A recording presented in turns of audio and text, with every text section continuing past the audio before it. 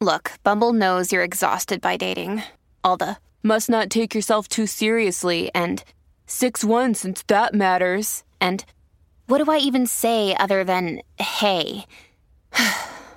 Well, that's why they're introducing an all-new Bumble with exciting features to make compatibility easier, starting the chat better, and dating safer.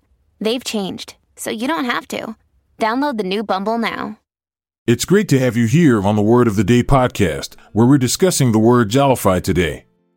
Let's start unpacking its significance. Jollify is a verb that means to make or become jolly or merry. It is derived from the word jolly, which originated from the Old Norse word jol or jolly, meaning a midwinter feast or celebration. The word jolly was first recorded in the English language in the 14th century. To jollify something or someone is to bring about a sense of joy, happiness, or merriment. It often involves creating a lively and cheerful atmosphere filled with laughter and enjoyment. This can be achieved through various means, such as engaging in fun activities, telling jokes, or simply spreading positive vibes. Antonyms of jollify include words like sadden, depress, and dishearten. These words represent the opposite of jollification, as they describe actions or emotions that bring about sadness, gloom, or a lack of merriment. Synonyms of jollify include words like rejoice, celebrate, and amuse.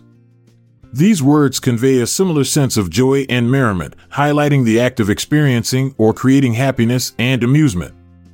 For example, during the holiday season, families often gather together to jollify their homes by decorating them with colorful lights, singing cheerful songs, and exchanging gifts. The festive atmosphere created by these activities helps to jollify the entire household, spreading happiness and creating lasting memories. In closing, here's a sentence that demonstrates the usage of jollify. The arrival of the festive season transformed the neighborhood into a vibrant wonderland, as twinkling lights, melodious carols, and the aroma of freshly baked cookies jollified even the grumpiest of souls. Thank you for choosing the Word of the Day podcast. If you liked what you heard, consider sharing it with others. Refer to the show notes for word credits and references.